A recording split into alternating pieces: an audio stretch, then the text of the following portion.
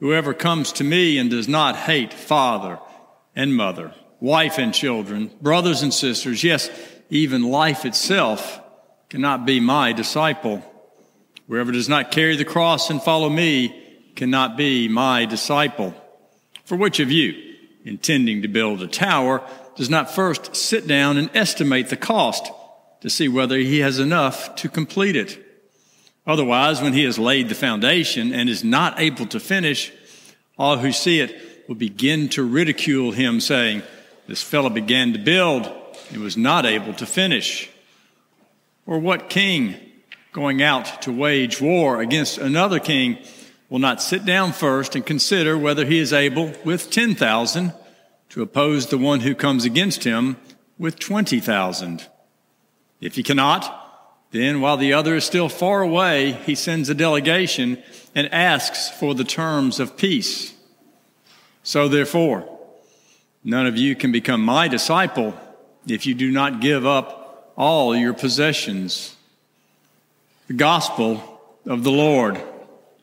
Praise to you, Lord Christ. I speak in the name of the one God, Father, Son, and Holy Spirit. Amen.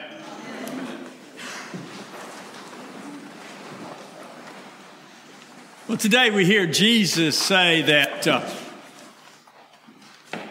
you must hate your parents, hate spouses, hate children, hate your brothers and sisters, even hate life itself in order to be his disciple. And then he follows that with these two little parables, odd parables about building towers and waging war. This passage can be a little baffling, can't it? And it certainly sounds very demanding on the part of Jesus. Well, it is demanding. Here Jesus is being blunt with us. And despite its demanding, there is good news here if we know where and how to look for it. And to begin that search for the good news, we start with what is certainly the most jarring word in the whole passage: hate. It is indeed jarring, isn't it, to hear Jesus tell us that we should hate anybody. Well, this word hate is a translation from the Greek word mezeo. Now, mezeo is accurately translated as hate, but it is an incomplete translation. It doesn't give us the full nuance of the word. You see, mezeo is a verb in the Greek, but it is a verb in the comparative tense. In other words, Jesus says that we must hate family in comparison with someone or something. And what is that someone or something? It is God. It is God. So is Jesus telling us that we literally must hate our parents and our children and our spouses?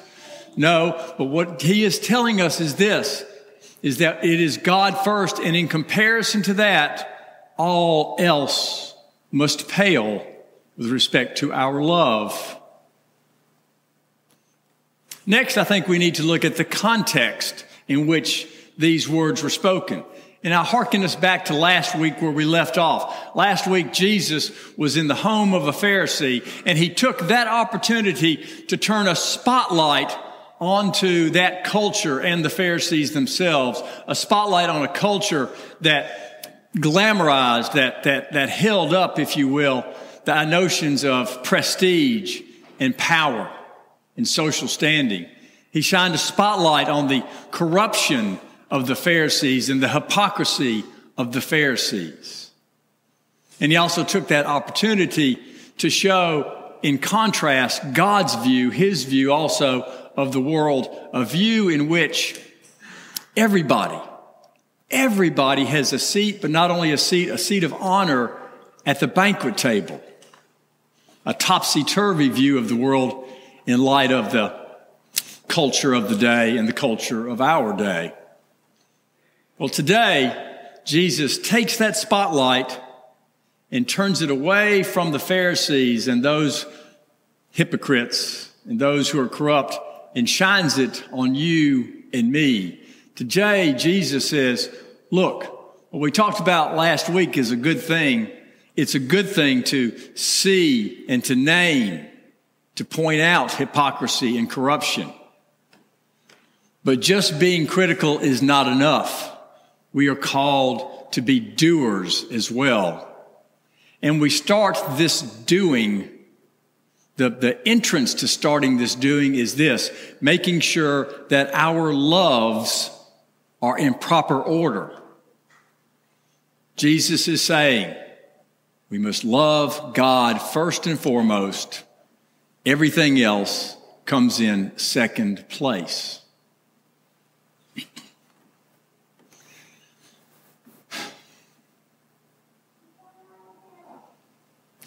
Now, bear with me.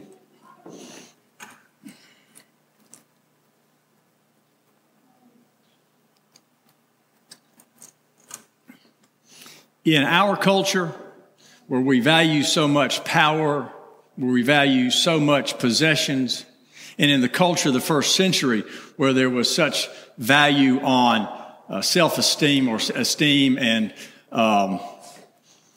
position, these are radical thoughts, aren't they? Radically new thoughts. Well, in fact, they're not. I want to read something to you. This is from Deuteronomy. Hear, O Israel, the Lord our God, the Lord is one. You shall love the Lord your God with all your heart and with all your soul and with all your might. Keep these words that I am commanding you today in your heart. Recite them to your children and talk about them when you are at home and when you are away, when you lie down and when you rise. Bind them as a sign on your hand. Fix them as an emblem on your forehead and write them on the doorposts of your house and on your gates. These words from Deuteronomy, written centuries before Jesus, these are the words of the famous Shema. The Shema is the very foundation of the religion of Judaism. Everything rests upon this. It is so important to Judaism that devout Jews, each morning upon arising, recite these words, recite the Shema. And what is the Shema telling us? The same thing Jesus says centuries later, that you are to look and love your God, the one God, above all else, and everything else and everyone else comes in second. Now, does this mean we actually are not supposed to love our family and spouses? Well, of course not. Jesus here, as he often does, is participating in a little bit of hyperbole to make his point. But the point is this, that when we love God first, then our view of family begins to change. And this is reflected in today's lesson from Philemon. The letter to Philemon is unique among Paul's letters in this sense. Other than some travel plans at the very end, we read today the entire letter to Philemon. We see all the substance of it, and the background is important. Paul is writing to Philemon, who at one time was the slave owner of the slave Onesimus. Onesimus at some point escaped from Philemon and fell under Paul's care. And today, Paul is proposing to send Onesimus back to Philemon. Now, in that culture, in that day, if a slave escaped his owner or her owner and was returned to ownership, the very best that the slave could hope for was a severe beating. Harder physical punishment, including death, was always a possibility. But here Paul is suggesting this to Philemon. He is saying, when he was there at your house, you viewed Onesimus as a slave, but I want to return him to you so that you will see him no longer as a slave, but as a brother, so that you will see him through my eyes. In other words, what Jesus is saying is, once we love God among everything else, above everything else, we see the world differently, we see everybody as family, everybody as brother, everybody as sister. Now back to today's gospel. When I began preparing for this morning, as I typically do, one of the first things I do is open my trusty study Bible to read the passage. And there, the headline of this passage, the heading of it, if you will, was this: the cost of discipleship.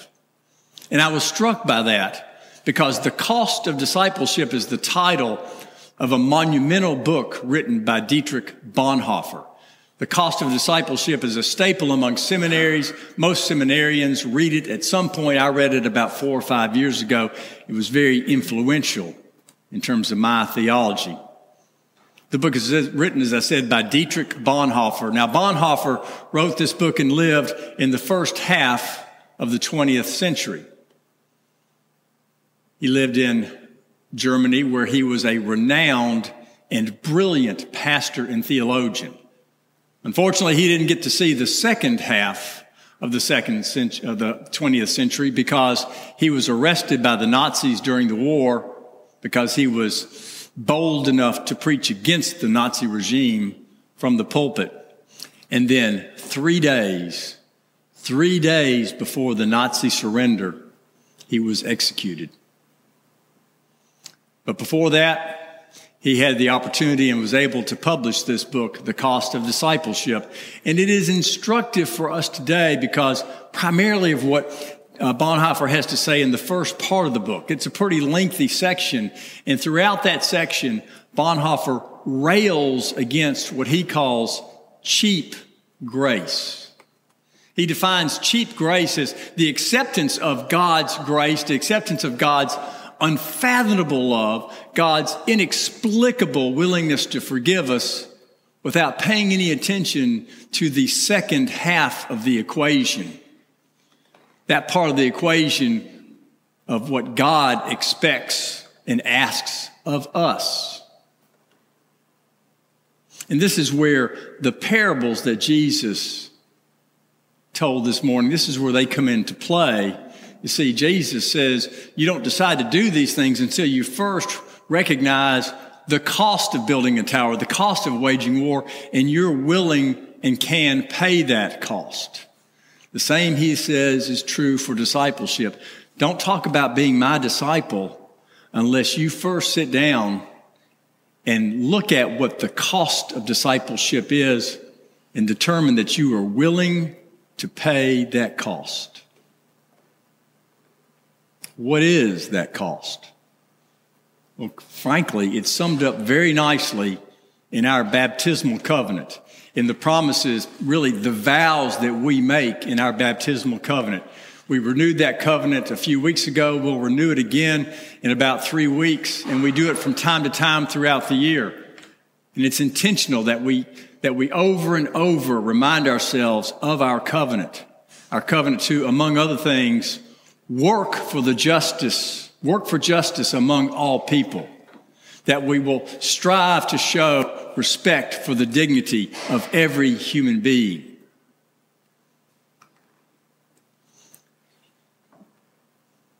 These are action words. These are action verbs, work and strive. And this week, as I read today's gospel lesson over and over, I began to realize there was a nagging question that was percolating in my head. And when I finally turned my attention to it, I realized the question was this: are you, Randy, guilty of accepting cheap grace?